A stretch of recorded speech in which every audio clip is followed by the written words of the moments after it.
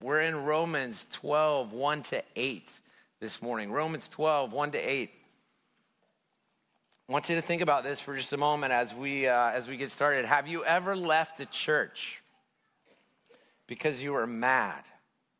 Anybody ever left a church because you don't have to raise your hand on this one. It could be the case that at some point in time in your life you left a church because you're mad. So I just want you to think about that for a moment as we jump into this important passage of Scripture. So chapters 1 through 11 of Romans. We have been walking slowly since last year through the book of Romans. And chapters 1 through 11 is probably the most concise and deep theological treatise on who God is, how he cares for his people, and what salvation is, and how we should be and live according to it. And again, it's got some tough things in there. As we looked from Romans 1 all the way to Romans 11, and we had to deal with issues like our own sin, like the sovereignty of God, like the free will of men and women, like the promises of God and his covenants and what it takes to have redemption and salvation. And it is Romans chapters 1 through 11 that you have to look at. And I think the biggest takeaway for me at least is when I read Romans 1 through 11, I see this God, the sovereign king of the universe, who said, I love them in their sin while they were still sinners. While they are still sinning, I will send my son, Christ, who died for them while they were still sinning. He redeemed us. He bought us back from slavery to the house of sin and made us free in Christ and gave us a new name and a new identity. In Romans chapters 1 to 11, remember this is a letter that was written to the church at Rome. They're hearing all of this and they are taking in this magnificent doctrine, and they are as Jewish background believers and Gentile background believers in that house church receiving this letter. They are free and they recognize, they worship the sovereign king of the universe. Caesar hasn't got anything on him, right? And this is huge for them. And then when you come to Romans 12, it takes a turn. Because of who God is, because of how he redeemed you, because of the salvation by which you have received, because of the blood of Christ and the sacrifice and the atonement and the forgiveness and the grace and the mercy, because of that, you should live a particular way. And this is where Romans 12 begins to say, to the end of the letter, here's how to live practically in light of this beautiful doctrine of salvation laid out in Romans chapter 1 to 11. So, would you stand with me? We will read Romans chapter 12, 1 to 8. I would title this sermon, An Urgent Appeal to Live It. Not just know about it, but live it. And we'll just read the first 8 verses. If you're our guest, we say this phrase, the very words at the end of the main text reading, just to distinguish God's word from my own. So here's what it says, Romans chapter 12, 1 to 8. I appeal to you, therefore, brothers, by the mercies of God, to present your bodies as a living sacrifice, holy and acceptable to God, which is your spiritual worship. Do not be conformed to this world, but be transformed by the renewal of your mind, that by testing you may discern what is the will of God, what is good and acceptable and perfect. For by the grace given to me, I say to everyone among you, not to think of himself more highly than he ought to think, but to think with sober judgment, each according to the measure of faith that God has assigned. For as in the body we have many members, and the members do not have all the same function, so we, though many, are one body in Christ and individually members of one another, having gifts that differ according to the grace given to us. Let us use them. If prophecy, in proportion to our faith; if service, in our serving; the one who teaches in his teaching; the one who exhorts in his exhortation; the one who contributes in generosity, the one who leads with zeal, the one who does acts of mercy with cheerfulness. You can be seated. I was thinking about the vivid contrast between the first century church in Rome and the 21st century church in America. And I'm speaking generally now when I talk about the 21st century church in America. I'm really grateful for our church. I'm really thankful for how we are, for who we are, for the things that we stand for and are committed to, for how that comes out in our hands and our feet, our words and our heart.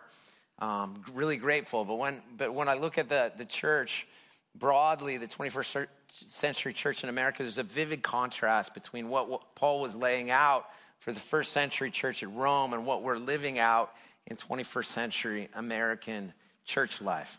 So I was thinking about, like, how would I explain that? And the easiest way I thought to explain it would be, like, do you know why people left the church in the first century and why people leave the church generally in the 21st century? Like the church, I'm going to go to a different church. Now, this is again, generalization. There's actually good reasons to leave churches from time to time. But generally, let's just talk about this. So in the first century, why did people leave the church at Rome? Number one, martyrdom. Martyrdom. Anybody like left their church because, like, no, you wouldn't be sitting here. Martyrdom. It's like later, decades later, they're going to be crucified for their faith out of this church. Martyrdom. A second reason they left in the first century, disfellowshipped over sin. Disfellowshipped over sin. So confronted about sin, they would not budge, and so they were disfellowshipped. They were removed from the church. I think that's different. We don't practice that much. It's not good for church growth. Bad for business. They were removed. Second reason. Third, big theological argument over primary issues like Jesus is Lord. No, he's not. No, he's not. You're leaving. Salvation is by the grace of God through faith and not anything else. No, you have to add this or that or the other. No, there's nothing that you add to the gospel of Jesus Christ. Oh, really? I'm leaving. So big theological arguments. So martyrdom, disfellowship because of sin, big theological arguments. Do you know why people leave the church in the 21st century generally? This is generalizing because you all have a story, but generalizing. Number one, programs. I don't like the youth program or the children's program or the music program or the teaching program or whatever. Programs. Like that church over there has a better program. Second reason people leave, preaching. Preaching. It's documented. Like, you can study it. Why do people come to a church initially? Preaching. Why do they stay? It's actually the people that they stay for, that based on what we study. But they will leave over the preaching for good reasons and bad reasons, but preaching, right? And then the third reason people leave is preferences. Preferences in the 21st century. All kinds of preferences. I'll just put it in a category. Like, I don't like the coffee. The music isn't really my style. I don't like how they do groups or, whatever, just preferences. So, do you see the difference, the vivid contrast? It's like how people did life and church was just radically different. I think how people leave and why people leave, generally speaking, in the first century and the 21st century shows really a vivid contrast. So Paul gives them in Romans chapter 12, 1-8, this urgent appeal to live it. Romans 12, 1 and 2 has at its backdrop the first century sacrificial system. So all these people, whether pagan or Jewish, all these people understand sacrificing animals to the gods or to God. Some of them understand, the pagan ones understand sacrificing your firstborn to the gods, depending on what their particular pagan rituals were. But they get that first century sacrificial system. And Paul says in Romans chapter 12, 1-2, I appeal to you, therefore, brothers, by the mercies of God, to present your bodies as a living sacrifice, holy and acceptable to God, which is your spiritual act of worship. This is the very first thing he says after all this salvation talk, after all this redemption talk, after who Christ is, after the sovereign king of the universe, and he chose you and all of that. The first thing he says is present yourself as a living sacrifice. Now, if I am to present myself, what do I have to do? I'm presenting myself to you today. I had to get up. I had to get dressed. I had to show up. And I had to be here prepared. I had to choose to do all that to present myself. So when he says present yourself as a living sacrifice, this is not something that you hope will happen to you one day by osmosis. You are presenting yourself.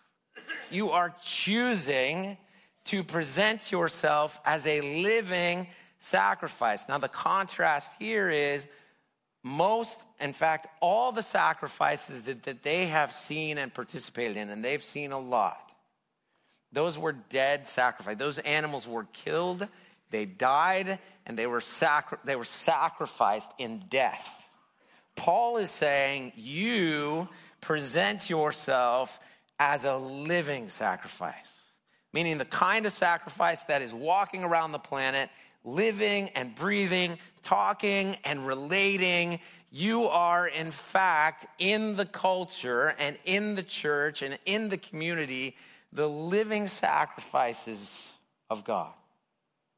You're the ones that are saying, I will crawl up on the altar. I will present myself to him. You are the ones in the culture. So he says, because of all this, I urge you, it's an urgent appeal, I urge you to present yourself as a living sacrifice. Choose this in life. Don't just be willing to die for Christ. Live for him. Holy and acceptable. Look at what it says. By the mercies of God, to present your bodies as living sacrifices, holy and acceptable to God, which is your spiritual act of worship. So what we found in Romans chapter 1-11 is that in Christ we were made holy and acceptable. It's not that my works make me holy and acceptable. I can't do enough good things. I can't pull that off. But Christ, made me holy. He wrapped me in holiness. And my belief, my faith in him makes me acceptable in the eyes of God. So this living sacrifice then, a sacrifice, if we were just to take the Passover sacrifice, like my family, we would have to choose a lamb, an unblemished lamb, meaning no marks. It would have to be perfect, 1 year old. We would take it into our house for 3 or 4 days before the sacrifice. We would enjoy this lamb, this 1 year old lamb, this perfect lamb. They're cute. Have you seen them? They're cute. And then we would take it to be sacrificed, right? This is the picture is like you are now in the world, this living sacrifice, unblemished because of Christ. You're acceptable. You're an acceptable sacrifice like that unblemished lamb before God because of Christ. You need to present yourselves because of all of Romans chapter 1-11, holy and acceptable. Push against sin. Live in the holiness. This is your spiritual act of worship. So most people think of their spiritual act of worship as this, what we just did. Well, music and prayer congregationally, and this is part of it. But there are these other days of the week that we are living outside of the gathering of the church, where we are walking the planet as living sacrifices, holy and acceptable. And it is that posture and that presentation of our life to God and in the world that is a spiritual act of worship. It is in this kind of living that we daily worship. So what is he asking for? It's not much. He says all you have to do is believe. But then because of that change, because of that transformation, go ahead and be a living sacrifice, holy and acceptable to God, which is your spiritual act of worship. Let me just speculate for just a minute. So many people, so many Christians, especially in the 21st century, especially in the United States of America, in the Western Hemisphere, very infatuated with the end times. Maybe we're in it. I hope so. Maybe we're in it. But everybody, not everybody, some people are like, hey, did you hear about Pastor Brian, because they know him into all things Israel. Pastor Brian, did you hear about the Temple Institute? Yeah, I did. I heard about the Temple Institute. You know what they're doing? Yeah, I know what they're doing. They're trying to get all the archaeological artifacts, the tools for temple sacrifice back together. They're trying to, with biology, to create this red heifer that will be perfect, this perfect sacrifice. They're trying to make all that happen, and people equate end times to, like, once they get the red heifer, once they get all these temple artifacts, once they rebuild the temple up there and we can start the sacrificial system again, then you'll know he's coming back. It seems to me the New Testament says there is a sacrificial system in place currently. Jesus was the first living sacrifice, and now you are living sacrifices. We're not waiting for a red heifer. You're it.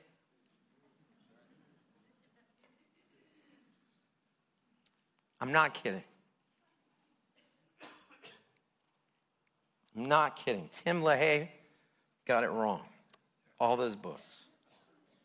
Sold a lot. He made a lot of money. But Paul said, I urge you, therefore, brothers, to be living sacrifices. Holy. If you just follow that thread, nowhere do you see the temple being rebuilt in Jerusalem. You see that you are being built into a holy temple. You know who the temple is? You are. You are, because of Jesus. The cornerstone. It's a biblical perspective. We are the sacrificial system, and the world needs to see us living sacrifices, holy and acceptable unto God, which is our spiritual act of worship. So Paul is saying, I urge you, because of Romans chapter 1 through 11, because of who God is, the sovereign king of the universe, be a living sacrifice, holy and acceptable to God. This is your spiritual act of worship. He goes on to say in verse 2, do not be conformed to the world, but be transformed by the renewal of your mind, that by testing you may discern what is the will of God, what is good and acceptable and perfect. Be transformed by the renewal of your mind. I love that he talks about the mind here, because we like to feel Christianity, and it really all takes place here. It impacts here. But really it all takes, like, that belief, that confession is an intellectual, faithful pursuit. And he says you need to be transformed by the renewal of your mind. Now, how does that happen? Well, don't be conformed to the world. When it says the world, it means this age, or the age of evil. It's this temporal moment and culture, all pushing back against the biblical worldview, the way of living, because of Romans chapter 1, Romans chapter 1 through 11.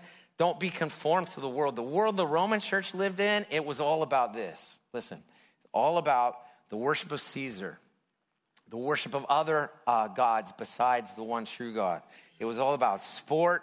It was all about shopping. It was all about actors and entertainments. It was all about philosophy and business. Lots of business. Does that sound vaguely familiar? He's saying don't be conformed to the pattern of this world, but be transformed by the renewing of your mind. Now that has huge implications, because it means that if I'm not going to be conformed by the pattern of this world, and I'm going to be transformed by the renewal of my mind, then my focus and my pursuit is going to be different every day. Now, we've forgotten what focus is like because of phones and social media. We can't focus for 3 minutes without looking at our phone or whatever, but focus is really important. The things that you focus on, that's what you dwell on in your mind, and that's what you become. My mom used to say to me all the time, garbage in, garbage out. She was kind of right. Focus, the things that we focus on and we pursue, this is what brings about the renewal of our mind. So there's a transformative part, God's part. Romans chapter 1 through 11, see all of it. He will transform you. He will make you new. He will give you the power of the Holy Spirit to think a new way. But Paul is saying, don't be conformed, but be transformed by the renewal of your mind. And I have just found in practice over time that if I am not very intentional, I will be conformed to the world, and my mind will think like the world thinks more than like Jesus thinks. To be transformed, to renew my mind, I have to show up. I have to present myself to him as a living sacrifice, wholly acceptable unto God, which is my spiritual act of worship. And I have to do these two things: hear him and obey him. Hear him and obey him. It's simple. That's the definition of discipleship. One who hears and obeys. That's it. And this is what Paul is saying. Like, you have to listen to him. So what does that mean for you? That means you have to be in the Word. Like, we don't live in a time where you can just simply morally resist the world and the pattern of this age without sitting in the presence of God every morning. You just won't. Your phone is too big a pull. You just won't.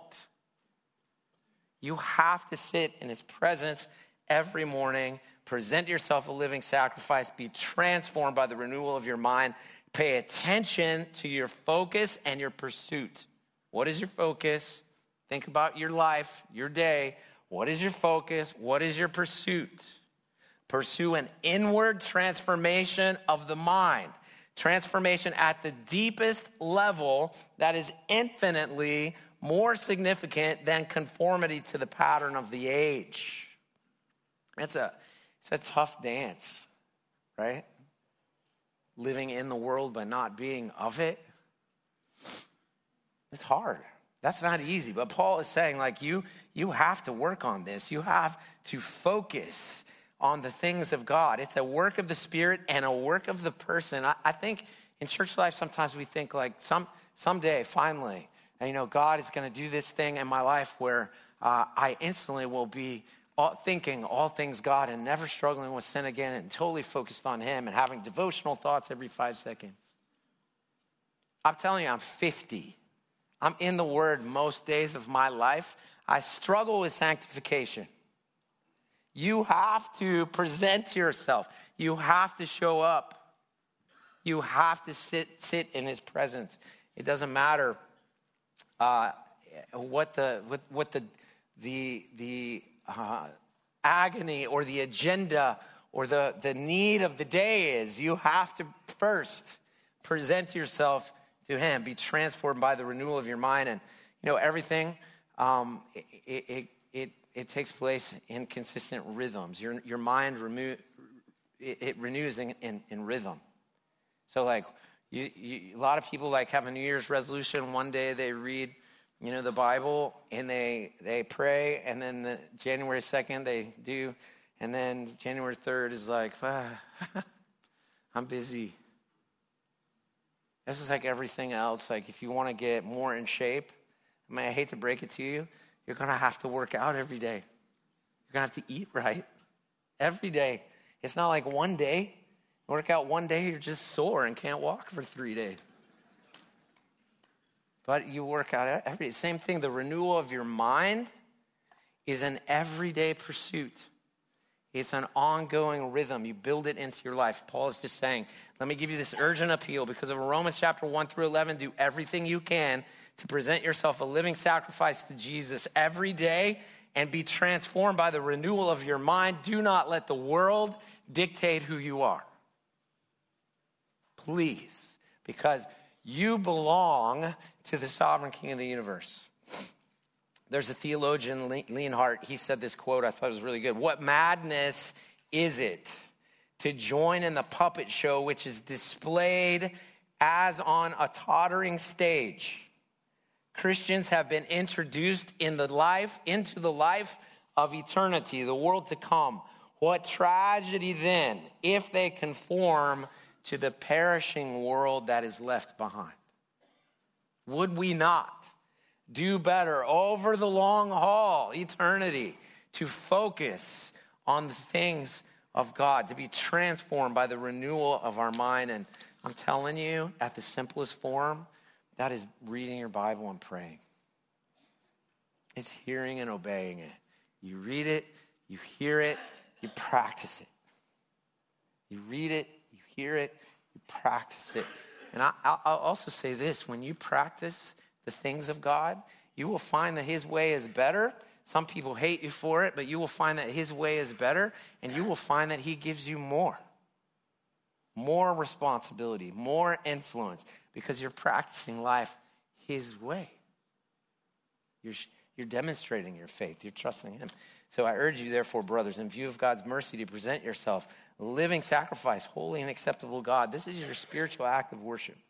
Second thing he says is that we need to exercise humility as a manner of living. Look at verse 3. For by the grace given to me, I say to everyone among you not to think of himself more highly than he ought to think, but to think with sober judgment, each according to the measure of faith that God has assigned him. Don't think of yourself more highly than you ought to think, but think of yourself with sober judgment. Anybody ever have a pride issue? All of you do. It's the beginning of all sin, pride. At its crux, it's the thing that we struggle with. We want to be our own gods.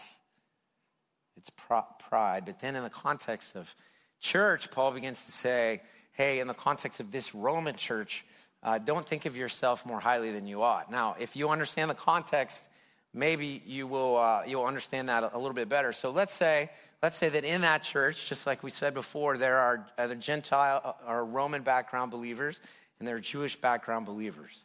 The Jewish background believer in that church, he may think of himself really very highly. He was from Jerusalem. He's moved to Rome. He studied the Torah under so-and-so, and he's practiced all the laws and the prophets. He may have a tendency to think of himself very highly. He may know a lot of the word. What happens when a guy shows up that was worshiping Zeus like 3 weeks ago, and now he's come into the church of Rome, confessed Christ? He doesn't know Leviticus 19:18.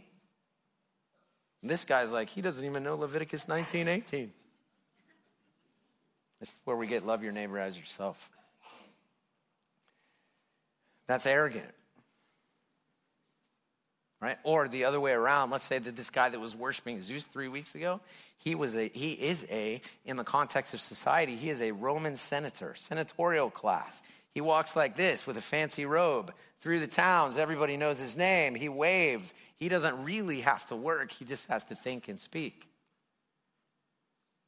These guys over here, maybe they're slaves. Maybe they're a slave class. And Paul's saying, hey, look, Mr. Senator, don't think of yourself more highly than you ought to. Because in the house of Jesus, there is no Jew, there is no Greek, there is no slave. We are all free. So when you get in line for the food right before the Bible study at Life Group in the Roman house church, the slave can go first. That might not seem like much to you. That was revolutionary in first century Rome. The senator and the slave, the same. The Jew and the Gentile, the same. He says, don't think of yourself more highly than you ought to, no matter your background, situation, circumstance. Exercise humility as a manner of living. The theologian Denny, he says to himself, every man is, in a sense, the most important person in the world. You think about that for just a minute. Like, the world revolves around you in your mind. And it always needs much grace to see what other people are and to keep a sense of moral proportion. Like we have to remember the world doesn't revolve around us, and we need to see people for who they are. how God sees them. And Paul is just saying that this as he begins to unpack now, here's what you're going to do in the context of church. 1 Corinthians chapter 7, verse 17, only let each person lead the life the Lord has assigned to him and to which God has called him. This is my rule in all the churches. Let each person, man, woman, Jew, Greek, whatever, let them lead the life God has called them to. And then he begins to say, here's what that is. And this is the third thing that he says, is use the gifts God has given you within the church. In verses 4 to 8 of this Romans chapter 12, simply to unpack what those gifts are. He uses an illustration. He also used it at Corinth. He said in 1 Corinthians chapter 12, 12 to 15, for just as the body is one and has many members, and all the members of the body, though many, are one body, so it is with Christ. For in one spirit we were all baptized into one body, Jews or Greeks, slaves or free, and we are all made to drink of one spirit. For the body does not consist of one member, but of many. So understand this, even in this room, we are joined together. We are here because of Jesus. We are joined together by the Holy Spirit. Many of us would not know each other apart from who Jesus is and the Holy Spirit. We certainly wouldn't collaborate and partner together. And there's a dude sitting here from West Virginia that came to our men's retreat. That wouldn't have happened apart from Jesus, right? And so it's really, really important for us to see that each one of us has a part to play in the body of Christ. It doesn't matter our background or circumstances. And by the grace of God, according to this passage of Scripture and many others, we have been given gifts. Verse 5, so we, though many, are one body in Christ and individually members of one another. Verse 6, having gifts that differ according to the grace given to us, let us use them.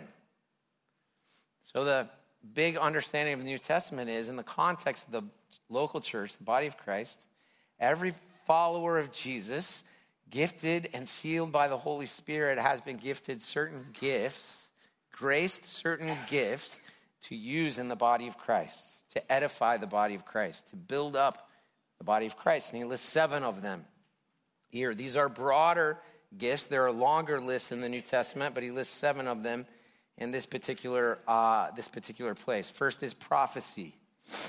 Thus saith the Lord. That's prophecy. It's the taking of the word of God and applying it in the context of people's lives, in the church, in the culture. Thus saith the Lord. Some people have a prophetic gift even today. Now, when I say that, biblically grounded, a prophetic gift is not. I have this nebulous sort of thought that I think came from God, and so I'm going to give it to you. No. Prophecy is, thus saith the Lord. This is what we know God says from his word, by his Spirit, and we apply it into people's lives, right? This is prophecy. Some of you have that gift. You have to temper it with grace, because sometimes that's hard. Prophecy. Second, service. This is the diakonia. This is the word. It's the same word we get deacons from, but it's not talking about the office of a deacon in the New Testament. Only that's part of it. This is the gift of service, and many of you have the gift of service. So a lot of times I like to say to people here on the upfront, when we talk about gifts, just because you don't have a gift doesn't mean you don't have to do something. Like, oh, I don't have the gift of service, so I don't have the gift of contribution, so I don't have the gift of, whatever. But some people are really gifted with service. Like, they come alongside and they serve. This particular gift of service is a gift that it could be serving in magnificent ways. It could be serving in mundane ways. In fact, most of the service that goes on in the context of the New Testament church is mundane. It's behind the scenes. It's things happening that you will never know about in a large congregational way, but changes lives behind the scenes each and every day. It's everything from holding the door to a coffee bar, to a meeting with somebody, one-on-one, privately, just serving, just being there. All in between, life group, kids, students, all that stuff. Service It's magnificent, it's mundane, and we are gifted to do it, and we should use it. Third is teaching. This is the explainer, the applier, the person who takes the text, helps people understand that text and apply it for practical living. Exhortation. This is the encourager, encouraging people in the right things, in the right direction. You'll know somebody who's gifted this way if you walk alongside them for such a moment and you realize that they've encouraged your soul by just kind of being with you. They have pushed you, nudged you toward God in an encouraging way. Some people have that gift. Generosity, this is the contributor. Now everybody, like I said, everybody has a responsibility to give. Everybody has a part to play, but some people are gifted in the area of generosity, meaning that they can give way above and beyond, and they love to do it. They love to do it. In this particular case, this was for the poor. In the book of Romans, it's not like to pay the house note, the loan. It was for the poor. 6 is leadership. This is one who leads, oversees. Some people are gifted in that way to make sure the whole is moving in the right direction. And 7, acts of mercy. These are cheerfully, according to the scripture, cheerfully executed acts of mercy. This is the heart of God. If you study the mercy of God in the Old Testament and the New Testament, you will find that it is rampant, that the steadfast love of the Lord never ceases, and that it is often offered through mercy. And some of you have the gift of mercy, and that is so important in our culture today. We live in a culture that is a cancel culture. No one has mercy on anyone. For you to offer mercy in the body of Christ, in the culture that we live in, is a beautiful act of God. Right? So these 7, these are broad gifts, but these are the 7 that Paul lays out here. He says that we should use the gifts given to us in the context of the church. And I would implore you to understand what your gift is and use it in the context of the body of Christ, whether it be this one or some other one someday when God moves you on to that place.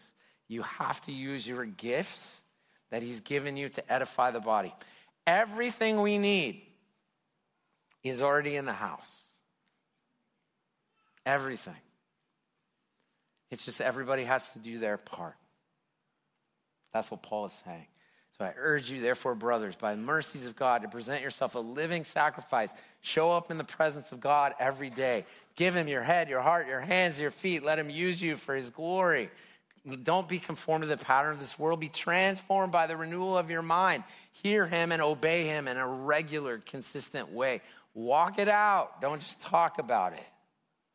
Walk it out. Live it.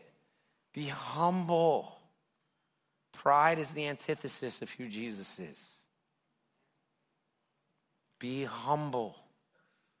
And finally, use the gifts he's given you. This was a grace to you. If you have a gift, and you do, if you're a follower of Jesus, having received the Holy Spirit, if you have a gift, use it. Use it. This body of Christ needs it. There are people here that need you to use your gift, not to run programs to edify their lives, to equip them, to help them, to shepherd them. That's Romans 12, 1-8. It's really interesting to me, and I'll close with this. It's really interesting to me that Paul was saying, in light of everything God did, here's what you should do. Just crawl up on the altar and die. And I don't care if you're in Rome or not. You're not going to worship the emperor. You're not going to worship Zeus. You're not going to do business like they did because you got to worship all of them. We're going to trust God, and you're going to live a living sacrifice. Your mind is going to be renewed. They're going to talk to you about the Son of God, Augustus, and you're going to say, no, his name is Jesus of Nazareth. You're going to share a new gospel. You're going to be a living sacrifice. It's probably going to get you killed. Until then, be humble. What? Not fight back? Be humble in every way and use the gifts he's given you to edify the body, the church. It's pretty simple. I often tell people, like, we sometimes oversell the ease of being a disciple of Jesus and saying that all you have to do is believe.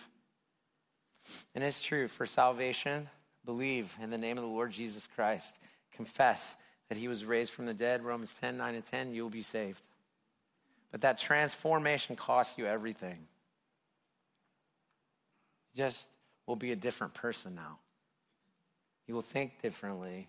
You will use your hands and your feet differently. You will focus differently on the things of God, on the things of the kingdom, for his glory, for his honor. You don't want to be in a tottering, in a puppet show, on a tottering stage that's falling away. You want to be a part of the ever-expanding kingdom of Jesus now and for eternity. And that's your identity. That's who you are because of Romans chapters 1 through 11. So it's an urgent appeal. He's not playing. And this is an urgent appeal to you today as well. Would you bow your head and close your eyes?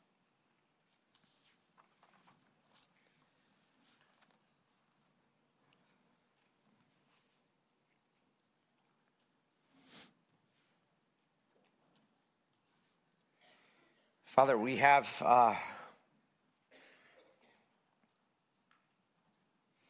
often reduced Christianity to the lowest common denominator, just showing up on Sunday, but you've called us to something more than that, much more than that. And I pray that my brothers and sisters, my friends, my family, they would hear this urgent appeal. When we live in a time that is not unlike first century Rome, in a place that is not unlike first century Rome. Lord, would you help us as followers of Jesus in this time, in this way, in this day, to be living sacrifices, holy and acceptable. Help us to do our part, to present ourselves to you, to show up. God, give us the heartbeat, the desire, the discipline to do our part in the renewal of our mind, to focus on the things that you want us to focus on, to hear you and to obey you. Thank you for giving us gifts by your grace. Would you use them? Would you give us the discipline, the desire to show up and use them to edify the body, for the good of the body? We love you. We're so thankful for this word in this part of the letter to the church at Rome. And we pray it all in Christ's name. Amen.